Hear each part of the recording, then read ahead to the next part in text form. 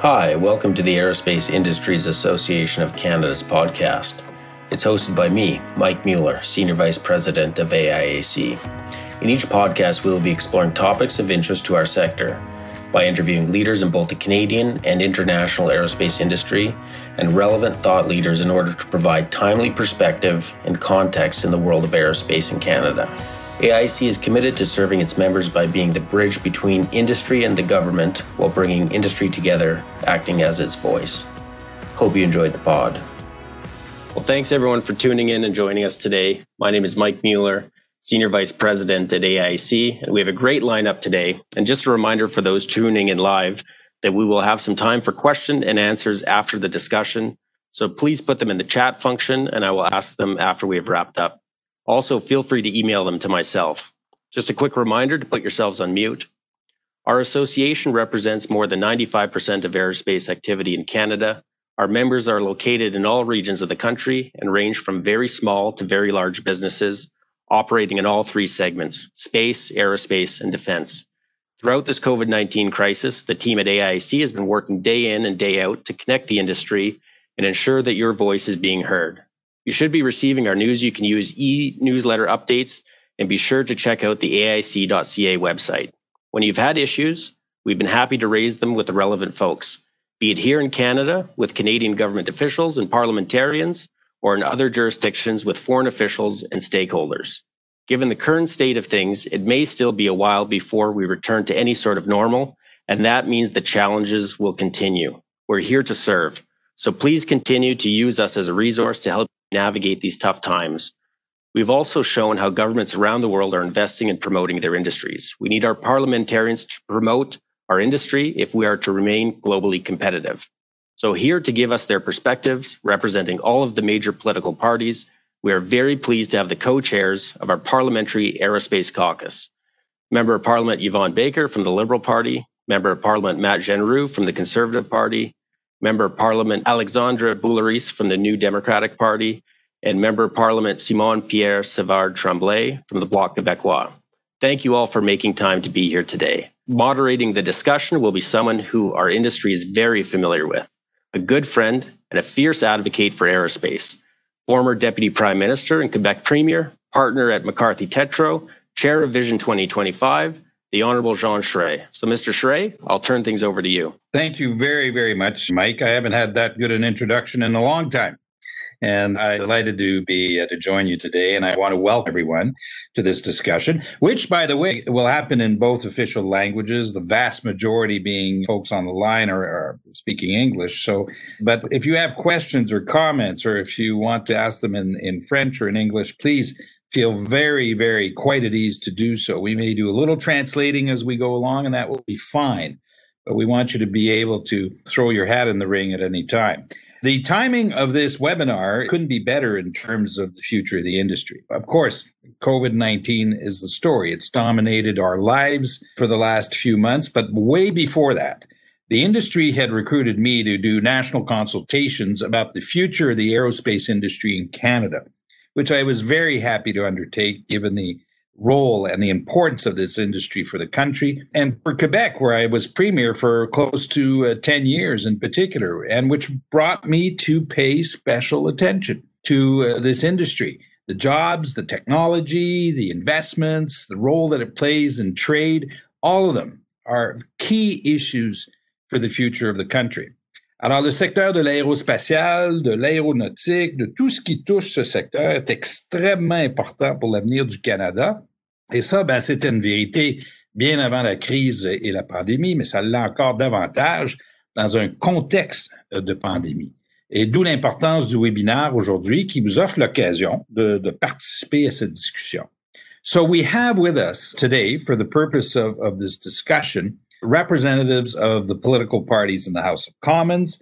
And as Mike has pointed out, we have a aerospace caucus and 4 co-chairs from every one of the parties to help us out in communicating with the elected members of the House of Commons and the Government of Canada.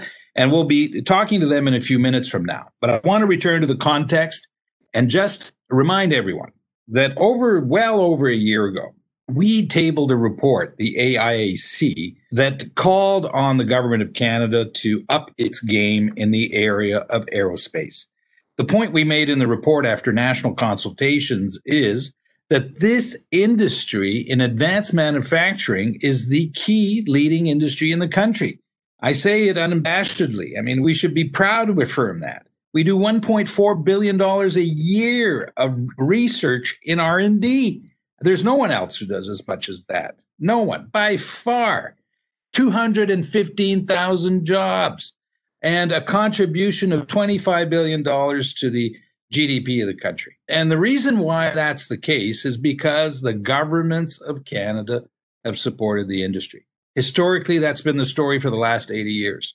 And this is an industry, may I have to repeat it again, that is closely tied to working in partnership with governments. There is not a place in the world where this industry exists without partnering with government.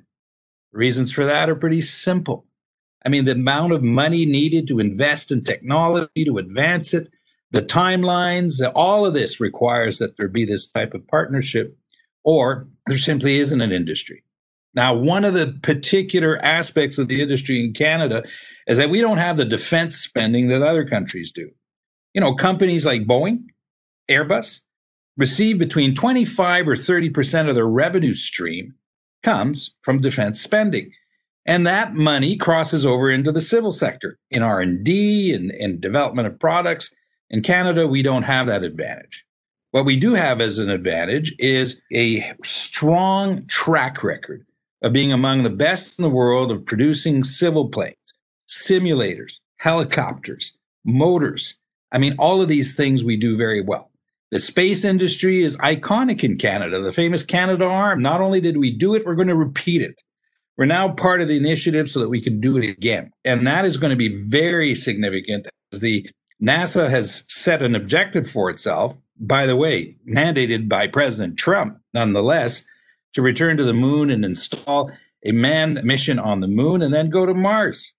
All of this is, you know, for the next generation of Canadians is going to be very exciting and very interesting. We do have, and this was before the pandemic, a real issue, is that the government support has not been at the level that it needs to be for us to remain competitive. In fact, what it lacks most is probably a sector-specific approach, which other countries have and always have in this type of industry. And the industry itself has been reaching out to our partners to say, we need help. We need help. We need your support. We need active partnership to be able to do this. We tabled a report over a year ago. There were 6 parts to it. One of them is on labor. I want to emphasize that. The average age of the industrial worker in the aerospace industry is 54 years old on the plant floor. Now, if that isn't close to a crisis situation, it is going to be if we don't do anything about it. And we made several recommendations on how to address that, including incentivizing experienced workers to stay on the job, or recruiting and being much more efficient through immigration and recruiting the expertise we need, or then training more young people. SMEs are a big part of it. We need to digitize. We need to upscale them. We need the government to put together programs that will allow these small and medium-sized businesses to move up that chain to the new level at which they need to be competitive.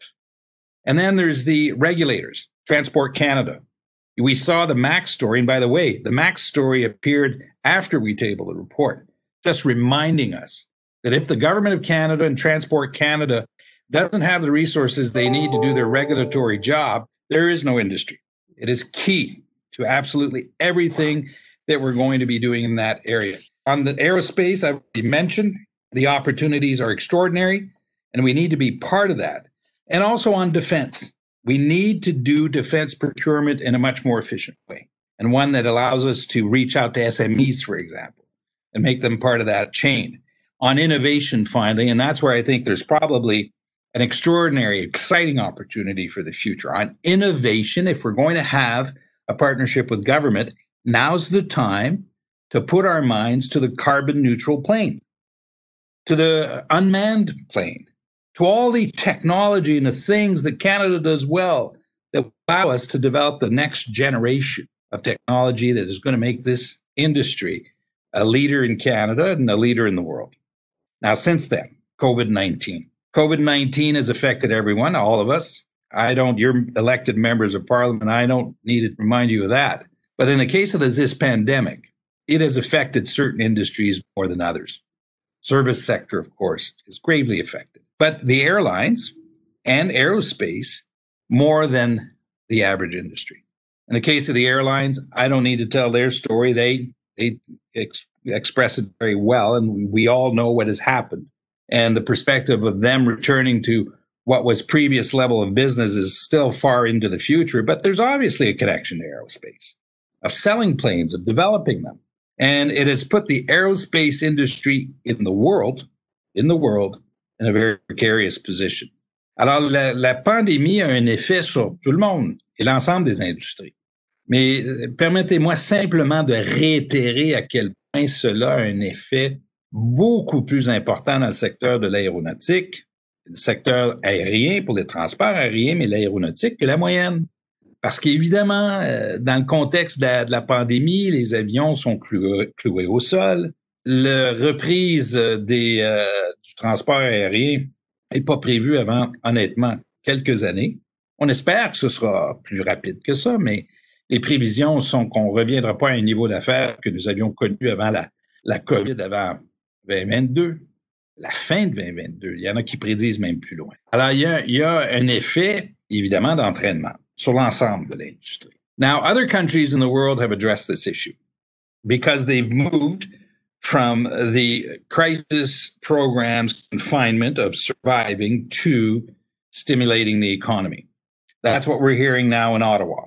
If we've all followed the stories of how the government is actually preparing for a speech from the throne, they prorogued Parliament. There'll be an economic statement or a budget. Maybe some of you can tell us about that because no one knows really for sure. But let's assume there's a budget. The expectation now is that the budget will focus on stimulating the economy.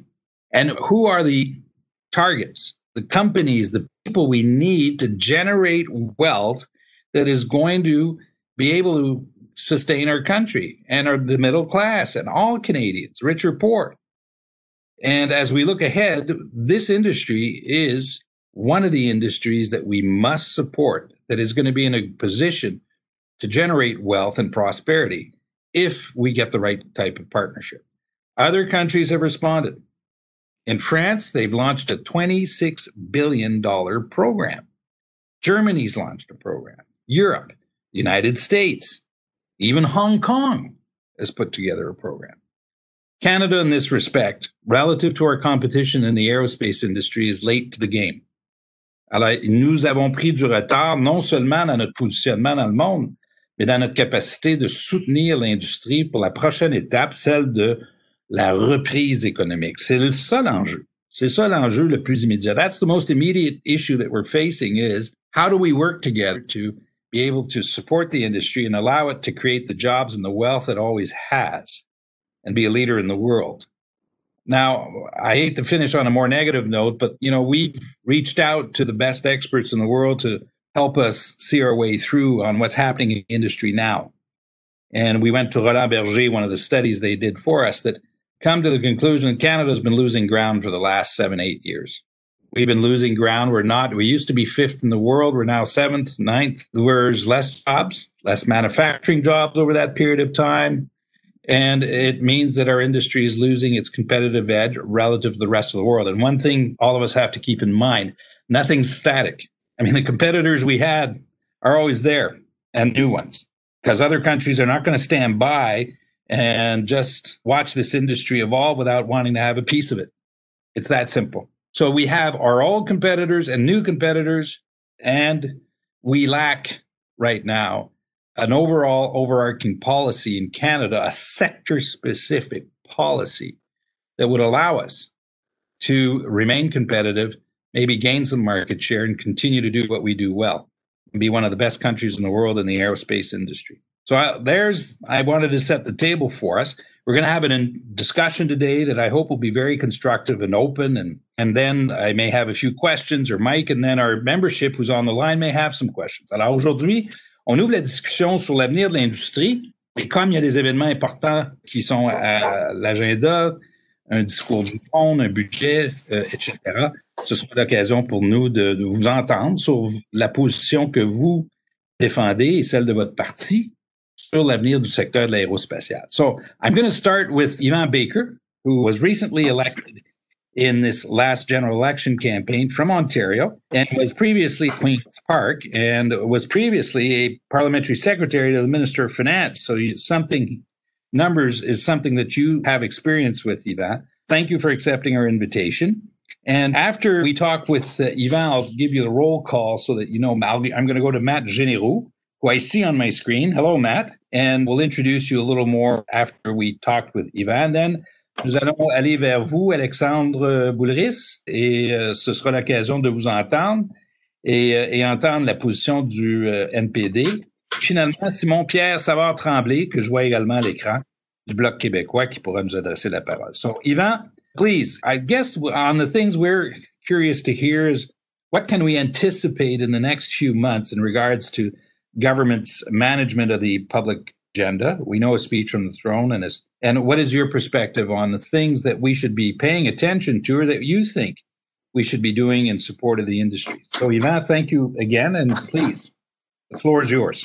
Well, thank you very much, Mr. Charest. And before I begin in answering your question, I just wanted to thank you, first of all, for hosting this session and thank all the IAC members for being here today. I'm really looking forward to the discussion. I'd like to thank you, Mr. Charest, for not just hosting, but also for your work and the team's work on the Vision 2025 report, which you referenced. And I'd also like to take this opportunity to thank you for your many years of service in federal cabinets, House of Commons, as Premier of Quebec, and the National Assembly of Quebec. And you mentioned at the outset, Mr. Charest, when we were just all logging in, that you noted that I had served in the provincial legislature in Ontario and now in the federal parliament. So someday I hope to have the chance to compare notes with you about the differences between federal and provincial politics. We'll save that discussion for another day. But thank you again for hosting this. I was told by a mentor of mine, a political mentor of mine, that the most important job of a politician is to listen. And so I have some thoughts, and I'll share them with you to answer your question and other questions that may come.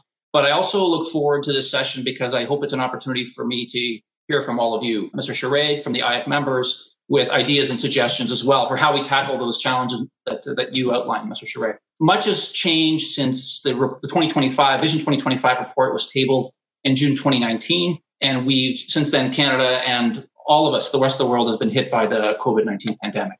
And I think it's fair to say that I think my colleagues in government recognize that the aerospace, the aviation industries, and workers are particularly affected by this pandemic. So there's a recognition of that challenge, that problem. As part of the COVID-19 response, there were a number of measures put in place to support businesses across sectors. So things like the emergency wage subsidy, the large employer emergency financing facility, business credit availability for smaller businesses. But I know that the conversation here is more about the sector-specific component of that and what can be done. I think it's fair to say that governments of all stripes have stood to support the Canadian aviation and aerospace workers. And I continue to advocate for that. That's why I agreed to be part of this caucus. And I know the government feels that way as well. I know that there are a couple of measures that have been taken specific to make sure that we truly understand the concerns, the challenges that the industry is facing right now. So Minister Baines launched the Industry Strategy Council to bring together leaders from the private sector, including those from advanced manufacturing and transportation, so he can understand, so the government understands what the precise impact has been of COVID-19. And that's going to help us assess what those issues are and therefore what the solution should be. And I think more specifically on the aerospace front, Minister Baines approved a 9-month deferral of repayment obligations for legacy recipients in the repayment phase of some of the ISEC programs. So again, trying to assist in a targeted way the sector with that particular measure. But I think in terms of sector-specific measures, the focus right now is really understanding what the challenges are so that the appropriate support can be provided. I think as far as the Vision 2025 report goes, I think there are a number of components to that I hope we have a chance to get into today in this discussion. I think there's a number of measures that the government's try to take in response to that or to tackle some of those challenges. So, for example, as of 2019, $750 million in funding has been allocated to support the aerospace and space sectors through innovation programs. And that's meant to leverage about $10.5 billion in total project costs since 2015. Recently, under the Strategic Innovation Fund, the government announced $49 million for Aerospace Industries Association of Canada, so IAC's initiative to help the aerospace industry accelerate the commercialization of new technology.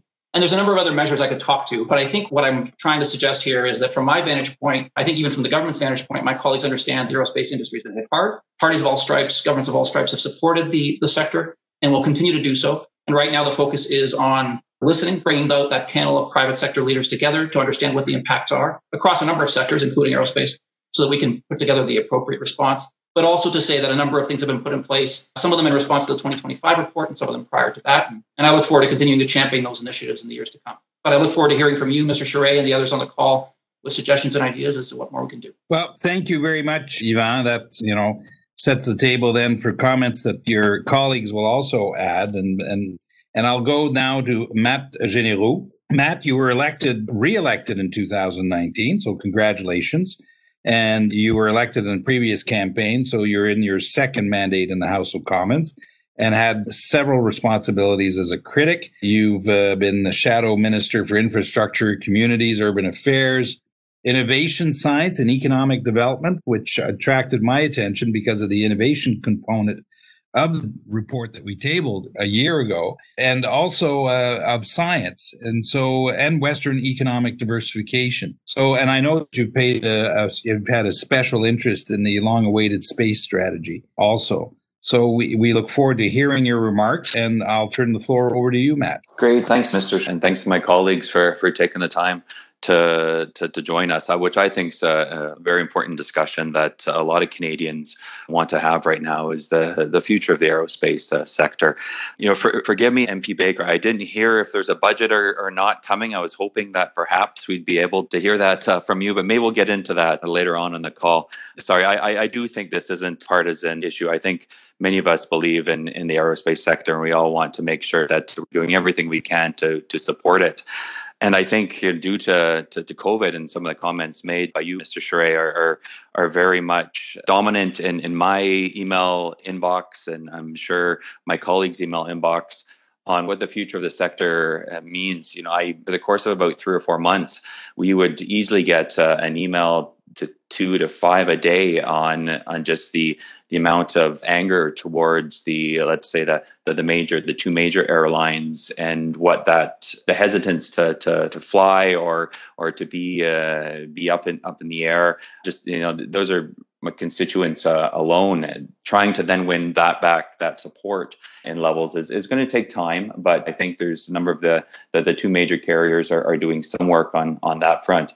But from the manufacturing standpoint, I think is a really interesting story. And it sounded like we were in a bit of a difficult situation anyways when it came to, I was in Lunenburg, and they're saying the entire town would be decimated if certain measures didn't go through in that particular budget, in 2019's budget, which now we see even more so with the impacts of COVID. I had a call with Arn Prior the other day, and similar situation, just again on the manufacturing front. What's the future hold here in Canada when there's other opportunities and other countries, particularly as reference, our neighbors to the south are doing a lot more to support the industry, or at least perception of supporting the industry than has happened here. So I think it's important to have the discussion. I think the big thing that would love to get to in at least if it's a throne speech, if it's a budget, whatever it is just that specific recognition for the aerospace sector. It's great to say it's under Minister Baines is looking at it and a bigger industry innovation strategy, but to really put the focus on an aerospace strategy and aerospace, even a mention in the throne speech, I think would go very far away. And if there's any pressure that can continue to put on that from members on this call or members of Parliament, certainly open to hearing some of those thoughts. So I'll leave my comments there, Mr. Charest, but then looking forward to hearing some of the feedback throughout the rest of the call. No, thank you very much. And Matt, this is an interesting time also for the opposition and the Conservative Party with a change of leadership. And it reminded me this morning that after we tabled the report well over a year ago, and during the federal election campaign that ensued, we did a panel in Toronto, and the representative of your party was Aaron O'Toole. So right on top of things we are. There you go. He's now the leader. The timing was impeccable. I'm now going to go to Alexandre Boulris. Et Alexandre, je pense que vous étiez avec nous à Montréal lorsque nous avions fait le panel dans le cadre de la campagne électorale. J'en garde un très bon souvenir. Alexandre, you're the man standing in the province of Quebec for the NDP. Hey, don't feel alone. I've been in 1993. And look, I survived, right? And so we're delighted to have you with us today. And we're very interested in hearing your thoughts. Thank you. Merci beaucoup, M. Charest. Merci également pour l'invitation, l'initiative de cette réunion aujourd'hui, de ce caucus-là. J'aimerais beaucoup vous dire s'il va y avoir une mise à jour économique ou un budget cet automne. Malheureusement, les libéraux ne m'ont pas encore donné cette information-là. Je ne sais pas s'ils vont le faire non plus. Évidemment, nous, au NPD, on est des grands supporters de l'industrie aérospatiale, aéronautique depuis longtemps.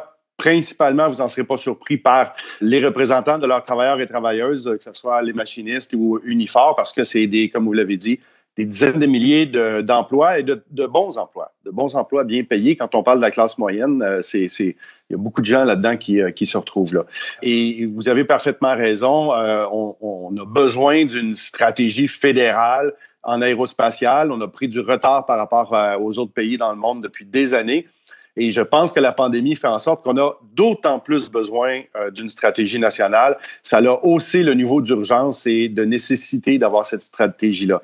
Like we talked about when we were together on the Montreal panel during the last federal election, Canada is one of the only countries that have a big aerospace sector without a national strategy. And the pandemic showed that we need that kind of strategy in partnership with the federal government much more than ever. So last time I thought we convinced Mr. Minister Garneau to the necessity of this strategy, but maybe he didn't have the chance or the opportunity to implement it. But next fall will be a good timing to do that. Good timing because it's a really deep crisis. And we will really need to work together to pass through that crisis. Je suis assez inquiet en ce moment parce que dans la dernière année, probablement qu'on a réussi à continuer à fabriquer des avions parce qu'on était encore avec les carnets de commandes qui dataient de 2 ans, 3 ans, 4 ans. Avec le ralentissement du trafic aérien majeur qu'on voit en ce moment, qui a diminué certains mois de 90 %, peut-être qu'aujourd'hui, c'est 75 %. Je suis assez inquiet de comment on va être capable de maintenir les emplois puis l'industrie dans les 3, 4, 5 prochaines années. Parce qu'on a beau dire qu'il va peut-être avoir une reprise du trafic aérien importante en 2022 ou en 2023, mais il va y avoir un trou dans le carnet de commandes qui va avoir un impact sur plusieurs années à venir. Alors, comment le gouvernement fédéral peut être un partenaire pour passer à travers cette étape-là? Alors, non seulement, nous, ce qu'on dit, c'est qu'il faut avoir une stratégie fédérale ou une stratégie nationale sur le secteur aérospatial, mais il faut également avoir un plan de transition pour ces années-là. So, we need that strategy, but we need a transition program for the years to come where we will not be able to build planes because there will not be any companies will asked to have new planes. If, more than half of the people, our customers, are not flying anymore because of the pandemic or the consequences of the pandemic, we should invest in R&D and innovation. We should invest in training. We should invest in young workers. But a big part of that sector is to build planes. And if there's no companies asking for new planes, what we can do for the next couple of years, maybe 5, say 6 years. So we need a transition program from the federal government for those years because there will be like a empty basket for a couple of years. So this is where our thoughts are, and c'est là-dessus qu'on veut travailler au NPD sur comment on peut garder le lien d'emploi de tous ces travailleurs-là qui fabriquent des avions ou qui fabriquent des pièces d'avion et qui n'auront pas de commandes, qui n'auront pas de carnet de commandes dans les prochaines années. Comment qu'on fait ça? C'est un immense défi, mais on ne veut pas perdre cette main-d'œuvre-là. Puis on ne veut pas perdre ces industries-là et ces entreprises-là. Voilà. Merci, M. Charest. Merci beaucoup, Alexandre. Et je vais finalement aller vers Simon-Pierre Savard-Tremblay. Simon, c'est vous qui étiez avec nous à Montréal également. Est-ce que je me trompe? Lors du débat en question, ce n'était pas moi. Là. Ah, OK. Bon, probablement mon collègue Gabriel Sainte-Marie. C'est ça. Je vois Alexandre qui hoche la tête, c'est Gabriel Sainte-Marie. Excusez-moi, mais vous m'avez entendu pareil parce que mon micro je viens de constater qu'il était levé. Vous m'avez entendu pareil? OK, parfait. Oui, puis là, on vous entend encore mieux. C'est encore mieux. Génial. Vous saluerez votre collègue Gabriel. On en garde de bons souvenirs. Et pour vous aussi, c'est une première élection à la Chambre des communes. Alors, félicitations. Merci. Alors, vous avez, évidemment, parce que vous êtes au Québec, vous avez, je pense, une bonne idée du contour de l'industrie, à la fois au Québec et dans le reste du Canada. Voulez-vous nous donner une lecture de ce que vous voyez sur le terrain, puis en même temps, parlez-nous aussi, dans ce contexte, de ce que vous voyez pour l'avenir de l'industrie et de ce que le gouvernement fédéral, le rôle que devrait jouer le gouvernement fédéral. Merci, Simon. Merci. Alors, je pense qu'il y a une chose qui est claire, personne ne le niera, surtout pas vous qui avez été premier ministre du Québec. C'est une industrie absolument fondamentale, absolument centrale. Non seulement il y a l'industrie en elle-même, mais il y a toute la grappe d'innovation, la grappe de recherche qui vient autour. Les emplois sont fondamentaux aussi, ceux qui s'y rattachent. Maintenant, il y a malheureusement, depuis les dernières années, il y a une espèce de dualité quand on parle au Québec de cette question-là. Il y a probablement du travail qui est à refaire. Quand on parle d'aérospatial, les gens sont fiers, mais quand on nomme le mot bombardier, qui est pourtant central à cette grappe-là, on dirait qu'il y a une espèce de traumatisme encore. On dirait que quand on mentionne ça, souvent, là, les gens vont se crisper immédiatement. Ça, à mon avis, il y aura un travail qui sera à faire par rapport à ça. Je veux pas revenir sur les raisons que tout le monde connaît autour de cette espèce de traumatisme bombardier-là, mais il y aura assurément quelque chose, probablement de la communication à faire là-dessus pour redorer le blason de cette entreprise qui qui sans doute n'a pas été un modèle dans les dernières années, mais qui néanmoins est un élément extrêmement important de l'économie québécoise. Maintenant aussi au niveau canadien, il n'y a pas la même culture qu'il y a au Québec par rapport à l'interventionnisme, par rapport au partenariat qu'on pourrait avoir avec une entreprise de ce genre-là. Dans le cas québécois, comme on le sait, il y a beaucoup de sièges sociaux. Depuis le Québec Inc. des années 80, il y a une intervention. Vous savez, M. Charest, vous connaissez probablement encore mieux que moi les rouages de l'État québécois, la Caisse de dépôt, etc. Il y a une culture de l'intervention qu'il n'y a pas au Canada. Au Canada, où il y a beaucoup plus de succursales et où on dirait que dans la culture, on n'est pas habitué, mis à part peut-être les télécommunications, on n'est pas habitué à avoir des stratégies nationales, à avoir des stratégies de planification et autres. On pense, nous aussi, que ça s'impose, que ce soit pour les travailleurs ou d'ailleurs, il y a un défi au niveau de la précarité. Ça sera un enjeu extrêmement aussi important, la précarité des travailleurs de ce secteur-là. Mais il en faut bien entendu, une stratégie fédérale d'ensemble. Sinon... Je réfléchis, tout à l'heure, vous parliez d'avions carboneutres. Ça serait effectivement un bel objectif qu'on partage absolument. Maintenant, il y avait un avion qui était très, très peu polluant, qui était celui de la C-Series. C'est extrêmement dommage qu'on l'ait perdu. Néanmoins, c'est encore trop tôt pour dire si la vente à Airbus était fondamentalement une mauvaise décision. Surtout que là, avec la COVID, ça a l'air d'aller mal partout, donc c'est vraiment pas évident de dire est-ce qu'il y a un endroit que ça va mieux que l'autre, est-ce que des décisions se prennent mieux que l'autre. Tout le monde est en train de gérer les pertes, tout le monde est en train de gérer les difficultés. Donc, c'est vraiment pas le moment de pouvoir tirer des bilans de tout ça, malheureusement. Mais dans l'ensemble, c'était quand même un beau modèle. Là, avec le fait que les avions sont cloués au sol, c'est effectivement un défi. Il va falloir qu'il y ait de l'aide attitrée à ce secteur-là, une transition véritablement vers la plupart des idées qui sont abordées ici, c'est-à-dire une stratégie d'ensemble, c'est-à-dire aussi une stratégie de transition écologique du secteur. Donc, il y aura beaucoup de chantiers qui seront à mettre en place. Je vais m'arrêter là, pas que ça tourne en monologue, mais je suis convaincu qu'il y aura de beaux échanges dans les prochaines minutes. Simon, ce que vous dites, c'est très intéressant. Et quand vous parlez de plusieurs chantiers, là, vous mettez le doigt dessus. C'est pas les occasions qui nous manquent actuellement pour aller vers de nouveaux projets. Simon talked about one thing you talked about, Simone. I'll switch into English a bit so we can also reach the broadest audience here on workers. In the tour we did, the national tour, we met with every provincial government, Fitzgibbons in Quebec at the time, and even Premier Doug Ford and Vic Fedeli, the Minister of Economic Development. And in every single province, we also made the point that provincial governments have a very key role to play, especially in the regards to workers training, because it's mostly their jurisdiction. And of the recommendations we put in the report was a coordination of co-op placements, things that need to be done for experienced workers. Les travailleurs d'expérience, on appelait autrefois les travailleurs âgés, ça n'existe plus. Mais il y a des gestes à poser, il y a des politiques à mettre en place qui sont pleins de bon sens, à la fois pour les travailleurs, mais pour les industries, pour le gouvernement, pour soutenir le travail et permettre d'en faire plus, incluant les centres de formation, including national training centers. So these are all issues that make sense by themselves. But I want to point that out because it isn't just the federal government. It's also the provinces. And everywhere we went during the national consultations, the provinces recognize that.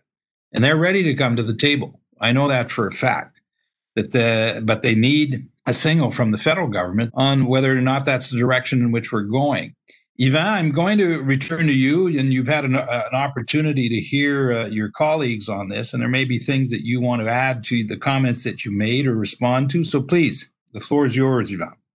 And colleagues, if you want to just jump in after that, will be fine, and then we'll turn it over to a few questions. Yvan? Okay, thank you. No, I think as much that my colleagues spoke to that I would agree with. I think Simon Piel's point about the global community has been hit by COVID-19, and it's something that everyone's taking stock of what that impact has been, from a health to economic and of course on various industries, including aerospace. So, and I think that if you want to, I come from a background in management consulting before I was elected to office, worked for a company called Boston Consulting Group. And one of the things that I learned through management consulting was that it's critical that you are very, very, you are deliberate about identifying and articulating the problem so that you can be able to solve it effectively. And so it's fine to say we need a strategy to support the sector. I don't think anyone disagrees that we need to support the sector, but the how is the question.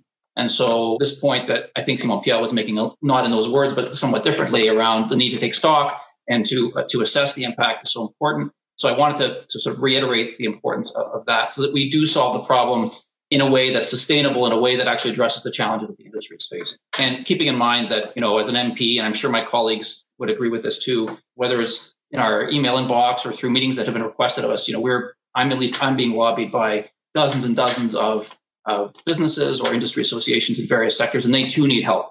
And so I think one of the things we need to look at from a government perspective, whether it's provincial or federal, is to make sure that we think about what we can do that will address the issues that cut across some of the sectors as well. And so I think we have to be just very thoughtful about how we put in place those measures. So not taking anything away from the need to act, not at all. I don't want that to be the message.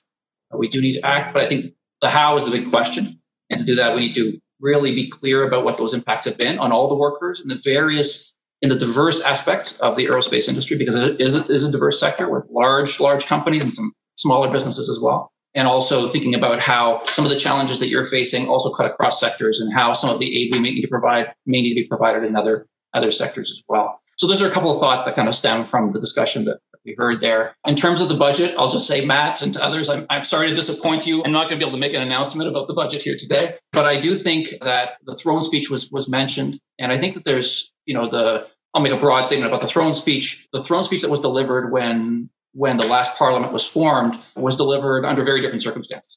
And so this allows the government to really re-articulate a little bit of its vision for the next coming years. So I've heard the suggestion about the mention of the aerospace sector. I think it was Matt who suggested it. I've heard that suggestion. But I welcome thoughts, whether it's in this forum today from all of you, or to contact me directly and to hear thoughts from members of IAC, from my colleagues, from Mr. Charest, as to what else needs to be in that throne speech. What else needs to be in that budget, whenever it may come, to make sure tangibly, very in specific terms, to help the aerospace sector. Because I want to help. That's why I'm part of this caucus, but I also need help in figuring out what those specific items. Thank you, Yvan. I want to offer your colleagues a chance also to make some additional comments, but I want to ask you a question. Are there things that the industry needs to do, or the workers or the unions, to be able to bring their message to the government side? Are there things that come to mind that you think that we need to do better, more effectively? Is it calling up the members of Parliament, meeting with them, or because we do want to put all the chances on our side? We do think, by the way, that the speech from the throne is a great opportunity, and the timing is right. I mean, there's the convergence of a whole host of events put us in an extraordinary situation where we need to focus on growth, and so we do feel we fit right into that, but. Maybe there's things that we're missing. Are there things that we should be doing, Yvan, that would be helpful in supporting you and talking to your colleagues about the importance of this industry?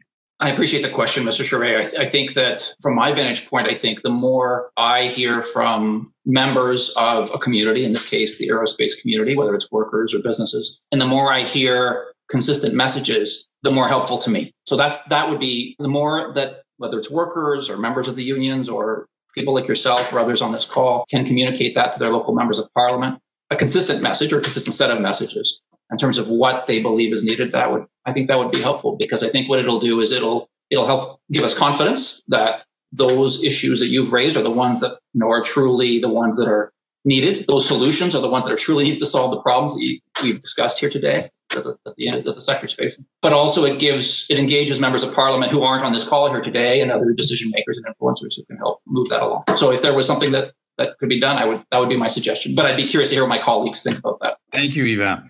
I want to offer either Matt or Eric Sound or Simon an opportunity, and I see Eric Sound. You want to add something? Allez-y, Eric. Merci, Monsieur Baker. You know, the NDP, we are in favor in general of something we could call a Buy Canada Act. And, you know, previously in the meeting, Mr. Charest, you talked about the procurements.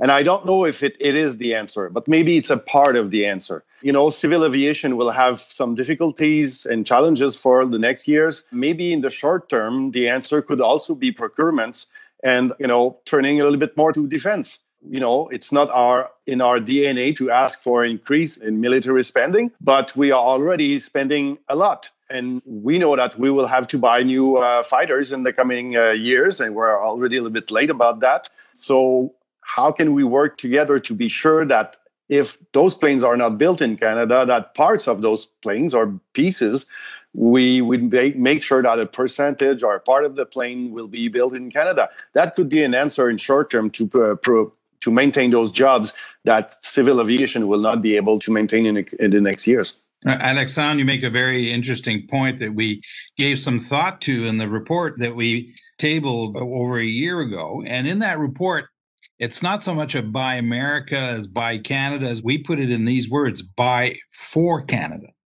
And a Buy for Canada, we wanted it to be a larger concept that recognizes that our industry, 80% of what we do is exported. So we do want open markets. But let's try to be intelligent about how we manage our defense procurement. And I thought it was interesting that you would add, you know, it's not because the NDP is a war machine who thinks that we should be going into, you know, military adventures, but we all are taxpayers and we know that some defense capacity is part of sovereignty of a country and we're going to have to invest the money, including in the North, including, you know, our ability to be a sovereign country depends on that ability. So the Buy for Canada, in other words, and I couldn't agree with you more. Let's be intelligent about how we do it. And how can we allow that to trickle down to SMEs? And it won't happen unless we want it to happen. We have to design policies that give those SMEs a chance and a break to have access to those procurements. Otherwise, it doesn't happen easily because the procurement process is designed in such a way where it goes to the big contractors, not the smaller ones. We have to have the smaller ones incorporated in that process, be able to make it happen. So Buy for Canada, I think for us was a good way of expressing it. Are there other interventions? I see Matt, go right ahead. Yeah, thanks. And, you know, Yvan's in a tough spot. He's a government MP and he has to basically sit here and defend government or I guess the throne speech or take a lot of that feedback. But I do think it's incumbent upon all of us members of Parliament to really take these messages forward. The message that, you know, Mr. Charest, you raised at the beginning, the age, like why is it so high of 54 years old in the sector? To me, the aerospace sector, and one of the reasons I got involved in the caucus, is it's an exciting sector. There's space, there's domestic air travel, everything that we do as a member of Parliament from. You know, I come from Alberta, so I'm on an airplane 8 hours every week, and I think it's an exciting sector. So why is it at the age of 54 is such a high age? I think the opportunity and something that could potentially fit well with this particular government's narrative is that to reach out into the STEM sector and particularly young women involved in the sector. We see a significant support for the STEM sector right now from all levels of government, really. But when it comes to getting young girls involved in an exciting sector like this, you know, we know that young girls leave the STEM sector, you know, usually around junior high school. Being able to continue to make that an exciting field for them. And, you know, selfishly, I'm a dad of two young girls just entering junior high, and I want them to enter a sector like an aerospace sector that will succeed for many years to come. I mean, the last thing, just want to quickly mention some of the comments. It reminds me about some of the provincial jurisdiction. And here in Alberta, there's an MLA, Richard Godfrey, passed the Strategic Aviation Advisory Council Act. And it's interesting at a provincial level to really provide that much focus on the aviation industry. But once I started reading the particular act, it makes a lot of sense. to have a dedicated council to sit and look at how the industry impacts provinces. I'm not sure to what extent other provinces have done something similar, but certainly it's, from my perspective as a supporter of the aerospace industry, is a step in the right direction, and perhaps there's opportunity for more of that from other provinces to step up as well. Well, Matt, I find that to be very interesting. And tell me if I'm wrong. Didn't Premier Kenney in his Alberta plan, delivered only a few weeks ago or a month and a half ago, there was a part in aerospace in that, was there not, Matt? Yeah, you're right. There was a brief mention of that. So I think, again, getting back to the throne speech, that's a tremendous opportunity to be able to provide some of that, just support for the aerospace sector. Yep. And I think all of us can probably advocate for some of that. Well, Matt, this is, what comes to mind listening to you on this is that this environment is probably a good opportunity for us to get rid of the old cassette about the aerospace industry and look at it for what it is for the future. And, some folks think the aerospace industry is just about Quebec when it's not. I mean, it's every part of the country, including Alberta. I mean, one of the companies that has the most momentum now in Canada is Viking Air out of British Columbia, and who bought some of the planes and the rights to produce planes from Bombardier, and Alberta, whether it's Winnipeg, Alberta. I mean, this industry is in every single part of the country. Simon Pierre talked earlier about Bombardier a while ago. I mean, Bombardier has received loans that they reimbursed when I was premier, and we made money out of it. But we can't replay the same old cassettes. And Alberta should have a solid piece of this industry. There's no reason why it should not. And we need to, and everyone should applaud that and help make that happen. So you can count on us to help that. You talked to provincial associations, by the way. They're very strong throughout the country. I saw Suzanne Benoit on our line. Suzanne represents the Quebec industry, which is very active and do a great job. So we should connect them together. But that piece of legislation you mentioned, I have not read, and I want to read it. So I'm going to look it up, and unless you just want to shoot it over to me, and I'll be delighted to read it because I think that's worth taking time to update on that. It's very good news coming from Alberta. Simon Pierre, we're soon going to go to a few questions by the audience in the industry. But Simon Pierre, est-ce que vous vouliez ajouter quelque chose? Anything that you want to add? Go right ahead. Ben, je pense aussi que de façon générale, puis là, je réfléchis à haute voix un petit peu avec vous autres, là, il va falloir une stratégie peut-être plus serrée au niveau de la protection des fleurons, justement.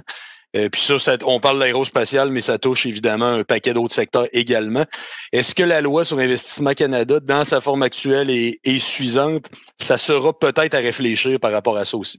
Pardon, ça veut dire les gouvernements partout dans le monde, en passant, ont resserré les règles pour l'investissement étranger. And governments all over the world, as a consequence of this pandemic, it started in Australia, but France has done it, Europe is doing it, Germany and Canada has also, the present government has announced some restrictions on foreign investment. And I guess what's behind this is a pretty basic concern. A lot of governments are worried that interests that are not aligned with their national interest will scoop up companies at rock bottom prices and just walk away with them. And so it's short term because it is protectionist. It is. And in the case of Canada, keep in mind, we're a country that depends heavily on foreign direct investment. We depend on it. We just want it to be done in a way that's consistent with our national interest, which is fine. Everyone does that. And I think we've done it fairly well. Mais vous avez pas tort, Simon Pierre. Tous les pays en ce moment gardent l'œil là-dessus et sont plus vigilants qu'ils l'étaient avant parce qu'ils craignent. Ils craignent que des intérêts non alignés, appelons-le comme ça, là, achètent des compagnies qui sont canadiennes, domestiques, et qui les exploitent d'une façon qui soit pas dans l'intérêt national. Alors voilà. I'm going to, Mike, I think we're going to slowly turn it over to you because we have about half an hour left of what we scheduled, and there may be some questions from our membership of the AIC. So if it's okay, I'll turn it over to you and you share the questions with us. Excellent. Well, thank you, Mr. Charest, and thank you to the four members of Parliament for that interesting discussion. We're getting a lot of questions coming in here, but maybe I think Mr. Baker had talked about the deferral of payments and some of the things that have been implemented. And we want to definitely thank the government for that deferral payment. That's something AIC was pushing for. Also, the emergency wage subsidy was very beneficial to our industry and the 215,000 workers that we employ. Some of the impacts, I believe one of the members of parliament had asked about, we did a bit of a survey early in the COVID-19 crisis, and we found that 97% of our industry had either shut down partially or had layoffs. And we expect to see much more. So the impact is there, and it's very real. And we've even had government economists come before us and reemphasize that our industry is one of the most hardest hit. One of the stats that stuck out to me from some of the consultants was for every month that aerospace is down, it takes about a year for us to recover. So we have a long road ahead of us. And so one of the questions I have here from the members is, what are you hearing, number one? And I know, Mr. General, you had mentioned, speaking to some companies, and how can we as companies, particularly small businesses, what can we expect over the long term from either the government or your party? And so maybe, I don't know how we want to go here, if somebody would like to jump in on that particular question. I can jump in quickly. In terms of probably the big elephant in the room from our party is I think we're a week into a new leader. So it's certainly there's not a lot that I guess to announce here to the group. But I think just on some of the points that you raised, Mike, the continuing advocacy of the sector, having whether it's one organization reach out to us and share their story makes for a much more powerful message for us to go back to Parliament or to call up MP Baker and say, hey, this is what we're hearing as well, and making sure that the whole story of the industry is told, because the National Post and Globe and Mail will always cover the big airlines every time, and anytime we're seeing a lot of stories now about just the anger with refunding of tickets or whatnot. But I think there's a bigger story to be told in the aerospace sector, and certainly something we want to hear those stories. Perfect. Thank you. Mr. Baker? Sure. So I agree with what Matt just said. I think this is a similar question to the one that Mr. Charest asked me a few moments ago in terms of how we can do more, how we can help. So I won't repeat everything I said, but I think in a nutshell, the more consistent message here from various corners of the sector, workers, businesses, the large players, but also the SMEs. I think the more engaged you're going to have the influencers and decision makers leading into budgets and other decision milestones. But I think also the more confidence we're going to have that those suggestions that you're bringing are representative of the needs of the full sector. And I think that's really important as MPs, that we know that when we're acting, and whether we're amending regulations or investing taxpayer dollars, we know that we're covering the needs of the sector broadly. That's really, I think, why we're all here is to help the sector be successful, and the workers and the businesses that are part of that sector be successful. So those would be my suggestions as to how to move forward. The only other suggestion I would make is that the more from my vantage point, the more specifics, the better. And so I think we're all in agreement that there's a challenge that the sector faces, especially post COVID-19. I think we all acknowledge its importance. I think we're all on the same page while we're all here. But what are those solutions and that tackle those various components of the value chain across the sector, different size companies within the sector? That would be helpful. Excellent. Thank you. Mr. Boulris or Mr. Savard-Tremblay, any comment? Je vous dirais rapidement que l'angle avec lequel nous, on va approcher ces questions-là, c'est vraiment le maintien puis la création d'emplois au Québec puis au Canada en général. C'est-à-dire qu'on est d'accord que de l'aide publique, qu'il y a un partenariat avec le gouvernement fédéral, qu'il y a une stratégie nationale sur l'aérospatiale, mais il faut qu'en retour, il y ait des garanties que les emplois vont rester ici, dans les grandes compagnies, mais aussi dans les PME, évidemment, qui font partie de la chaîne d'approvisionnement des plus grandes compagnies pour la fabrication. Mais on ne veut pas signer un chèque en blanc non plus. Il faut qu'il y ait des garanties du secteur qu'il y a du maintien d'emplois et de la création d'emplois ici. If I can, Mike. Et Alexandre, on ne peut pas être plus d'accord avec vous. La transparence va être très importante là-dessus. Et quand il y a un soutien et que c'est des fonds publics, qu'on soit clair sur les attentes et sur les résultats de part et d'autre. Alors là-dessus, soyons clairs là, au point de départ. Je voulais revenir sur une idée que vous avez exprimée tantôt. I think you mentioned that the NDP would like to maybe table legislation about Buy Canada as exists for Buy America. And our concept was Buy for Canada. And you are more than welcome to steal the idea. One of the virtues in politics is steal good ideas. Take full credit of it. Matt, are you listening to me? Simon Pierre, steal good ideas, take credit for it. I can see you're taking notes. Buy for Canada in the aerospace industry. Mike, over to you. Buy for the benefit of Canada. Absolutely. Mr. Savard Tremblay, any comments on the original question? Ben écoutez, tout à fait aussi d'accord avec l'approche de la protection, des garanties. D'ailleurs, dans une intervention récemment en Chambre pendant l'été, c'était une des choses que j'avais demandé au ministre de l'Industrie, qu'il y ait une garantie, qu'il y ait des conditions, qu'il y ait une garantie de protection des emplois pour pas qu'il y ait de fuite. Je vous parlais tout à l'heure d'un des problèmes qui est celui de la précarité, parce que l'absence de sécurité d'emploi dans plusieurs secteurs est une réelle plaie, est un réel problème par rapport à l'industrie de l'aérospatiale. Et véritablement, ça sera une direction, ça serait assurément une difficulté sur laquelle il faudra se pencher dans une éventuelle politique d'ensemble dans le domaine que, je le rappelle, nous favorisons également. Excellent. Thank you. Thank you for that. Just one of the observations, at some point, COVID-19 is going to end. And once it ends, we need industries such as aerospace that's going to contribute to the recovery and move on. And that's really why we need the support, which what we're seeking for today. So one of the other questions is here, regarding a sector strategy, the issue for the industry is that we're hearing that this is not potentially where the government is going. And every day we hear government working with different stakeholders, industries, on specific programs for this industry, that industry. We have the Industry Sectoral Council that doesn't have dedicated aerospace representation to it. So we're getting frustrated. And how do we get that action to get that sector strategy? And again, going back to my earlier observations, how do we ensure that aerospace is positioned well coming out of the recovery? With 80% of our output export related, I think we are uniquely positioned to help contribute to that recovery. So maybe I'll start with you, Mr. Volaris, if you have some thoughts on that. Oui, je vous dirais rapidement que peut-être c'est vrai qu'il y a d'autres secteurs économiques ou industriels où on a l'impression qu'on connaît mieux un peu les employés, les travailleurs, les travailleuses.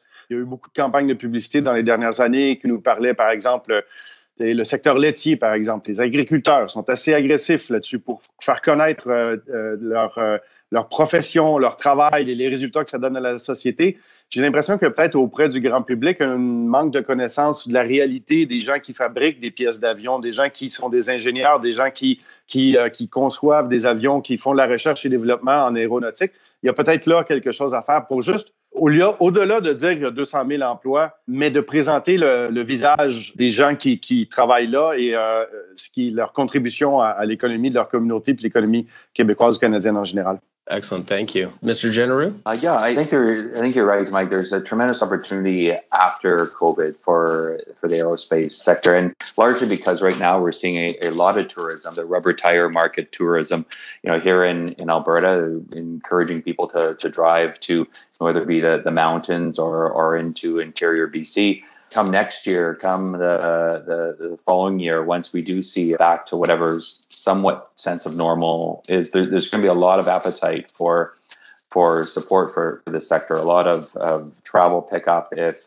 your facts are true about 1 month equals 1 year, we're now going on what must be about 8 years in terms of getting back to where we were. However, I think there's going to be just such a desire to take that trip to Europe right now that you can't take that trip to Hawaii, Mexico, from us on the West Coast here. I think there's going to be a lot of that interest to do that, and making sure that the aerospace sector is supported so they have that opportunity to really, when that desire does come back, the aerospace sector is ready to meet that desire. Excellent. Thank you, Mr. Genereux. Mr. Savard Tremblay, any comments? Écoutez, je vois le temps avancer, puis je voudrais pas répéter ce que l'ensemble de mes collègues ont dit, donc je saute ce tour. Vous voyez que ça me semble quand même l'idée globale, l'idée de la politique globale y est, l'idée de l'observancière des emplois y est également. Donc, écoutez, je veux pas prolonger inutilement ce tour-là. Excellent, thank you. And Mr. Baker, just to respond on that need for a strategy, and we see all of our competitor nations going down that road. Yeah, and I think it's a very fair question. I mean, I think to recap, if we look back at what the government's approach has been, because the question was about the government's approach going forward. And I think, and I'll be, to be fully frank, I don't know what the government's approach will be. I think the government's truly listening and trying to take stock of the challenge that the sector's facing, other sectors are facing, like I said earlier, and then develop a strategy to solve that. But I think the question about sector-specific strategy is very, very fair. I think we're all aligned on the fact, we're all in agreement on the fact that the sector is facing challenges. It faced challenges before COVID-19. It's facing additional challenges now, that it needs the government support. And you certainly have my commitment to make sure that the government helps to solve those problems. But as far as whether that means a sector-specific approach and why, or is the government going to take one, and why isn't the indication that's doing one yet? I would say that the reason is that because I think the government just hasn't decided as to how it wants to approach this. I think the focus originally in response to COVID-19 was to be sector agnostic, to support businesses across the board. So we talked about the wage subsidy, we talked about other programs to provide credit. Those were designed to help businesses across the economy. And I think now it's let's assess the problems with the input of people from all sectors. There was a mention in the question about the fact that the aerospace sector isn't represented, although, and I'm happy to have a discussion further with you on this or offline on this. There is an advanced manufacturing roundtable panel. There's transportation that's represented as well. But if there's a better way to hear those voices, I'm happy to hear that feedback. But the intent here is to certainly make sure that it's an inclusive process, hear, understand what the challenges are, and then come up with a response that's thoughtful. And I think, we heard on this in our discussion here today, some of my colleagues have mentioned some very important topics, and they've made some excellent suggestions. One of those suggestions was, the protection of employment. If we're going to support the sector, how do we protect employment for the workers? And I personally support that. I think that's important. But again, that's not something that we can turn around quickly. It has to be thoughtfully done. And if we provide support in a certain aspect of the aerospace sector, are there other aspects that will need support? Are there other sectors that will need support that affect our families and our economy and across the country? So I think that's what the government's trying to do, is figure out how do we tackle all these problems that the aerospace but other sectors are facing in a thoughtful way that makes the most of our taxpayer dollars, but helps us seize that opportunity that Matt was talking about, which we have in the throne speech in the budget. Excellent. Well, thank you, Mr. Baker, for that perspective. And we just want to thank you for your interest in your internal advocacy. You've been a strong champion for our sector, and we definitely thank you. On the Industry Sectoral Council, we have put in a submission, and we are making representations there, and it's been greatly appreciated, the back and forth we've had there. I just want to turn to, I have a question I'm going to combine a couple here, just cognizant of the time, on the defense procurement. And I need to be very clear that as an industry that exports 80% of what our output is, we need to be very careful on the issue of protectionism, and that's definitely not what we're going for. And I would just encourage folks to go to our website to see the position specific to the buy for the benefit of Canada, because it's a very good one, as Mr. Charest said, but there's some nuance there that I wouldn't want to get lost here. One of the questions that I have here is with respect to defense procurement, and maybe I'll combine it here. I think Mr. Charest had mentioned it earlier in his remarks that some of the countries, what we're seeing is they're expediting some of the defense procurement pieces because it's a way to inject some cash into the system. And so I'd be interested in hearing everyone's thoughts on that. We're seeing some challenges specifically on the space front. And then is there a way through that, combining some questions here, to help support small and medium-sized businesses and any sort of policy tweaks there? So maybe I'll open that up if there's somebody that wants to kick it off. Maybe Mr. Savard Tremblay, if you could kick that question off for us. Thank you. Donc, si j'ai bien compris les questions des PME, de comment les soutenir, c'est évidemment assez fondamental parce que nous, dans le cas du Québec, des PME en aéronautique, il y en a plus de 200. Un des défis, je crois, parce que même si on regarde ça, dans un rayon d'à peu près 100 km autour de Montréal, on peut construire un véhicule aérospatial d'à peu près de A à Z. On a tout. On manque de rien. Puis il y a très, très peu de régions dans le monde qui peuvent se targuer d'avoir la même capacité en la matière.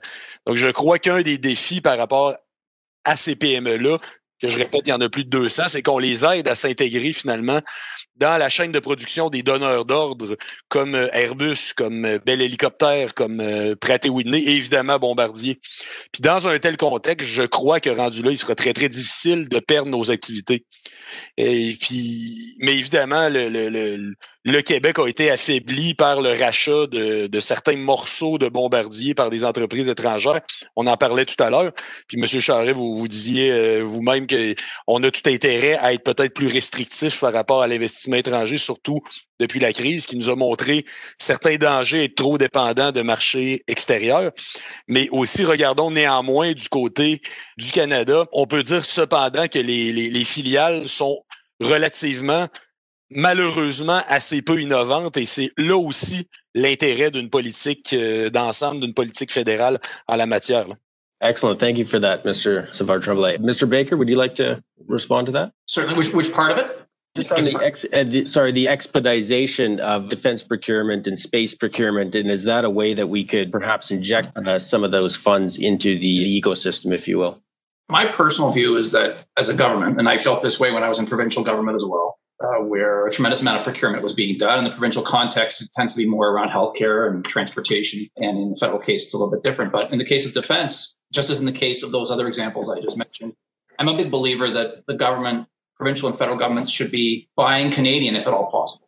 And I think that that's important for a number of reasons. I think it's important because in the vast majority of cases, we can't procure what we need here in Canada. I think when we see increased protectionist politics from around the world, where administrations and governments are encouraging their own governments or mandating their own governments buy local, buy within their country, I think we need to take stock of that and realize the impact that's having on our exporters and our industries and make sure that we're supporting them the way we can.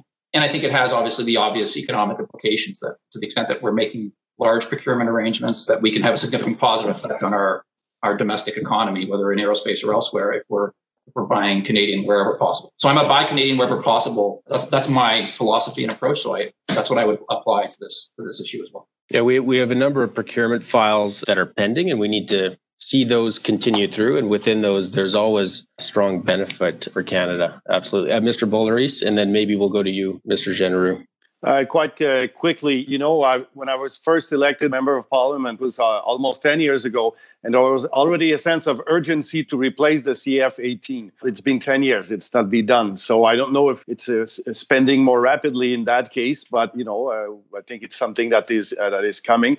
And I completely agree with the suggestion of your members, that we should maybe speed up a little bit some investments and some projects. And about space investments, I think it's a really good idea. Last time I checked, there's no COVID in space. and just on the space file, we've seen the need for reliable broadband internet, and I think a lot of times when people think space, they think Lunar Gateway, which is all great programs too, but it's that connectivity piece which is pretty key. And I think COVID-19 has really bring that to the forefront. Mr. Genereux, any comments? And then I have one more question to maybe round this out. I'll just be quick. I'm curious how Mr. Boulerice checked about COVID in space. Curious how he got up there. Take me with you next time. The conversation about the space strategy, I think, is important because this is, Mr. Charest was right. I was our party's industry critic, I think about 2.5, 3 years ago. Now I'm our party's health critic now. And there's still no space strategy. It's left. There's been a lot of assumptions that we're going to get a space strategy. Mr. Baines, I believe, at one point when I was a critic, said, "Wait 6 months, Matt. We'll get a space strategy." It's been a lot longer than 6 months. I think now would be a great time, particularly if you look at the economic boost that would be provided if we opened up that sector, to young recruits. Again, I think you'd be able to do a lot, kill a few birds with one stone with some of those if we're able to open that up. So I'll leave my comments there because I know we're running out of time. Thank you for that, Mr. Genereux. One of the things that I would echo is that on the national strategy piece, it's got to address defense, civil aviation or aerospace, and then also defense. And I agree on a space strategy, having something fully costed would definitely be appreciated. One of the last questions here that I'll pose, given we are not expecting manufacturing to suddenly improve in today's environment before the flying market returns, companies are simply trying to hang on to the workforce they have today, let alone train or hire future employees, where, 8 months ago, we were in a bit of a labor crunch. The key support to industry today should include capital funding to allow introduction of new capabilities, to expand product portfolios, and to upskill current workforces. This funding should be far better than commercial terms. Such a support would also attract foreign investment. Any feedback to that recommendation from one of the members? And maybe I'll start with you, Mr. Baker, and then go from there. I'll be brief. I mean, I've taken note of that, those suggestions. I think those are the kinds of suggestions that are really helpful to me anyway. I think we were chatting earlier about how the sector could be most helpful for me would be with specific suggestions like that. And that's helpful. So I've taken note of that. My view is that whatever solution the government brings forward, whatever package of measures has to combine to address the range of issues that the sector is facing. And so those two could certainly be part of it. I certainly recognize the capital intensive nature of the sector. So I can appreciate why that would be helpful. And I can certainly, we've talked about on this call already, the importance of making sure that we're attracting and strengthening the talent base within the sector, because that's critical really to sustainable competitive advantage in the sector. So I've taken note of that for the time being. Excellent. Perfect. Mr. Genereux?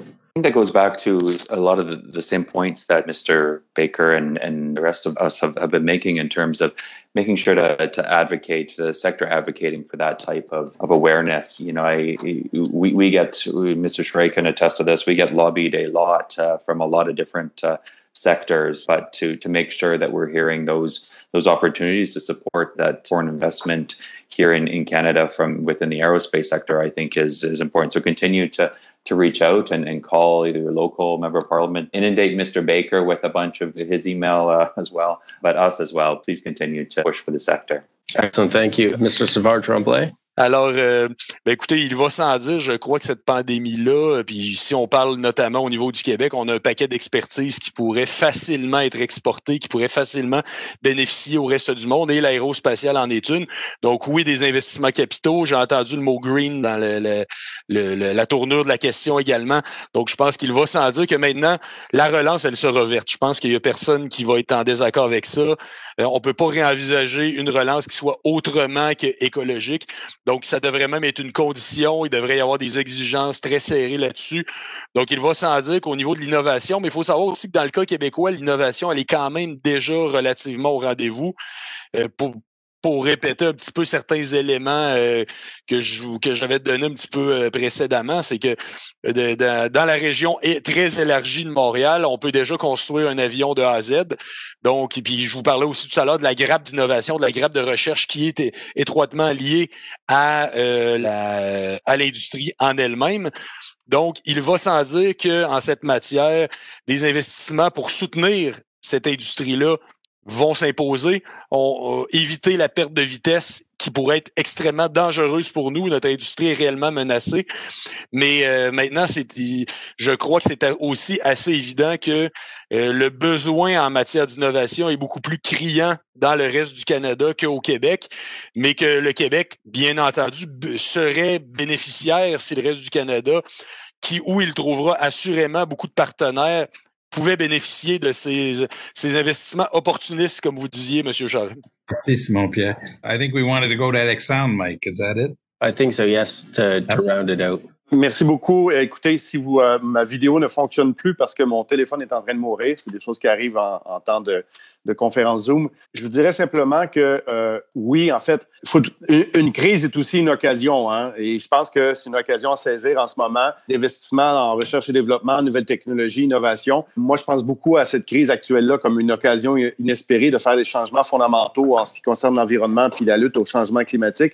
Mais c'est vrai que ça peut aussi être approprié pour le secteur aérospatial. Et notamment en ce qui concerne la formation professionnelle et mise en place d'expertise dans des centres de recherche ou alors dans des ingénieurs extrêmement qualifiés. C'est une industrie qui ne dépend pas d'une matière première propre au Québec ou au Canada ou alors une force de travail brute ou à bon marché, mais plutôt dans la qualité de nos cerveaux et la qualité de nos ressources humaines. Et si on n'investit pas là-dedans, entre autres, on va perdre quelques avantages compétitifs qu'on peut avoir en ce moment. Alors, oui, prendre des risques pour amener des capitaux supplémentaires, mais surtout pour être capable de faire en sorte que les 60 à 80 000 ingénieurs que la Chine produit à toutes les années ne soient pas meilleurs que nos ingénieurs ou notre main-d'œuvre dans les entreprises. Thank you for that. Maybe I'll just say a few words, Mr. Charest, and then I'll let you close it out. We just really want to thank the four of you for the time that you've given us. We understand COVID-19 is a very busy time, and we thank you for your engagement with us and your continued engagement and support for our industry, or us, all four parties. It's greatly appreciated. On behalf of our full membership and the 215,000 workers that they represent, we just wanted to thank you very much. And Mr. Charest, maybe I'll turn it over to you for a few last-minute words. Well, thank you, Mike, and thank you to the whole team at AIAC for putting on this webinar and for the extraordinary work that you guys, that the girls are all doing. Just a comment to say, this is a unique opportunity for a reset in regards to the industry, I think, and government and its partnership. and maybe an opportunity to look at things that we were not contemplating only a year ago in terms of how we partner together. And I'm hoping that all of us will look at it that way and really look to the future, because there's extraordinary opportunities. I'm very optimistic about the future of the industry, and there's great opportunities out there as long as we have the common will to look at that. So, merci beaucoup d'avoir participé. I want to thank Yvan Baker. Thank you, Yvan, for making yourself available. And Matt Généraux, Matt, thank you very, very much. And Alexandre Boulris, merci Alexandre. Et Simon Pierre, merci beaucoup. Ça a été intéressant. All four of you were absolutely great, and we very much look forward to working with you. Thanks you, Mike, everyone. Merci. Au revoir. Merci. Thank you. Bye-bye. That's a wrap for this episode, and thanks for listening. Please check out AIC.ca for more information, or if you would like to join AIC to be part of the conversation.